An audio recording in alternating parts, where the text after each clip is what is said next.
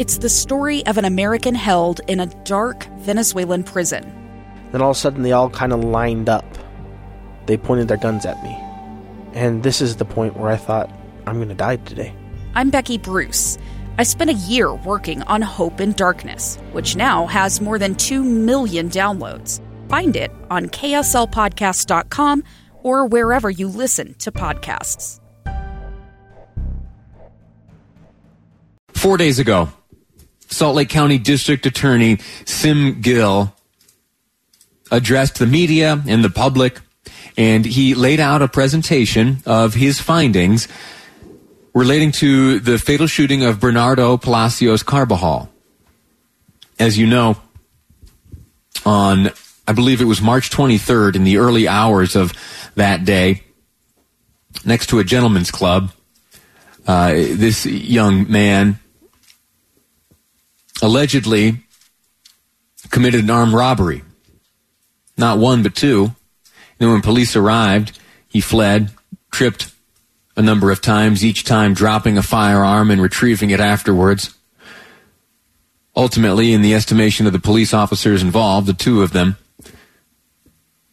this young man threatened their lives with that firearm, and they opened fire on the young man, ending his life. Now the question after that was, will there be charges filed against these officers? Was their behavior acceptable? Was it in compliance with Utah law?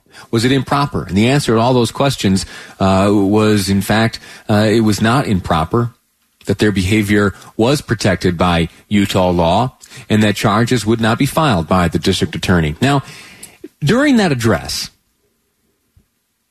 and during subsequent conversations that I've had with the district attorney, he made mention of, or at least he recognized the upset felt by many about what happened that night. Now, so you and I are clear. I think I've watched it 3 times in its entirety. The presentation by the district attorney that day. I watched it and listened to it live with you here on these airwaves. And then afterwards, in the privacy of my own home, I sat and watched through it a second and third time. And I'm a layman. I don't pretend to have the expert eye and the discerning mind to make an analysis like was done by District Attorney Sim Gill. But everything that he said made sense to me. And it was all practical and well thought out in my humble and wanting opinion. After that presentation of the evidence, the video, the testimony, the alternate video from the buildings nearby, and the data and science, Sim Gill did make reference to the upset felt by many. And he said that if people would like to see changes to Utah law, that those changes would have to be changed at the legislative level. Now, during that Thursday press conference of last week, where he ruled, again, that officers were legally justified in the shooting death of Bernardo Palacios Carbajal, he also laid out that this case is only one thing where police were justified. I think that we are all interested in finding the truth. Now, we can have a second conversation about criminal justice reform. We can have a second conversation about police brutality and those concerns that are there. But this particular case and the facts in this case, that's what I look at. In this case, it is justified under the statute. That conversation is an important conversation that I've said. That conversation, that second conversation, he was telegraphing the release of a document which he put out just yesterday. It is a long, lengthy document. I believe it's 15 pages long, where he lays out in great detail his recommendations, possible amendments to Utah state law. The first one, apply the same legal standards for self-defense to law enforcement officers as are applied to non-officers.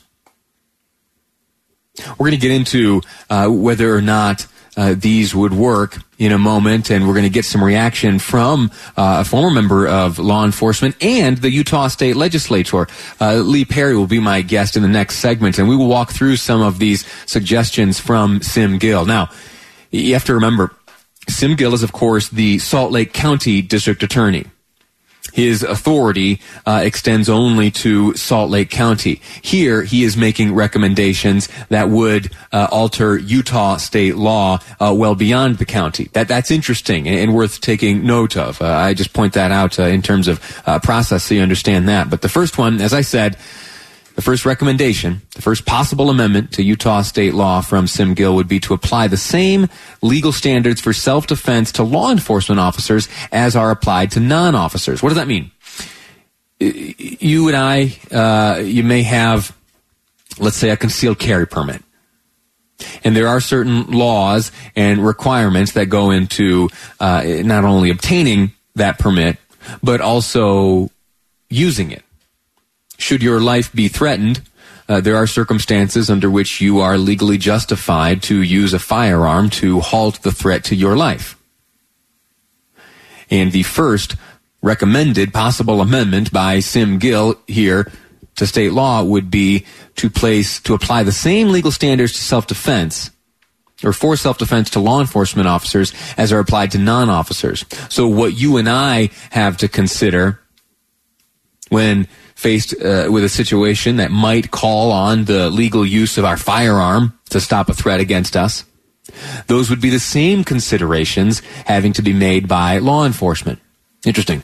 Let's go back now to the press conference of last Thursday. Sim Gill did discuss the need to change the law in Utah, saying that he intended, in fact, to propose the very changes we're looking at now. And hopefully that we have that conversation to change the law. And in fact, I've said it a few times in the past that we want different outcomes, then we need to change the law. And in the very near future, it's pretty abundantly clear to me that we're at a log jam of our policymakers. And in the very near future, my office will release a set of proposals to start the conversation on how those laws may be changed, and go through that process to make sure that it reflects the ideals and the values that we want as a community. Now, I want to jump down to a statement that he made to me on my radio program later that same day, last Thursday. He discussed how his job as district attorney is to apply the law. He also made reference to changes that might be needed. If people want a different outcome, and there's valid concerns about those broader issues, but in this particular case, the law was applied as it was meant to be applied, and if we want different outcomes, then let's change the law. Think what you want about this district attorney. And I'm going to offer these opinions based solely on this circumstance here. I told you that I was convinced by the evidence in the presentation he gave. I am also aware that his proposed amendments would have very likely changed his ultimate determination. That if you go through these, and I believe there are, he has 17, 18, 19, 21, 20, 21 proposed changes to Utah law. If those were all in place, his determination, which was presented last Thursday, would very likely have been different. It would have been a different set of criteria he would have applied to the circumstances which transpired on that night where that young man died. And I admire Sim Gill because he clearly disagrees with Utah law. But he also clearly understands that his duty is to apply Utah law. That is what he did in his presentation and his determination of last Thursday. And while he disagrees with the law, he's put out this document on how to change it. But when the rubber met the road, he stuck to the law, and you have to admire him for that, regardless of his underlying feelings about the law itself.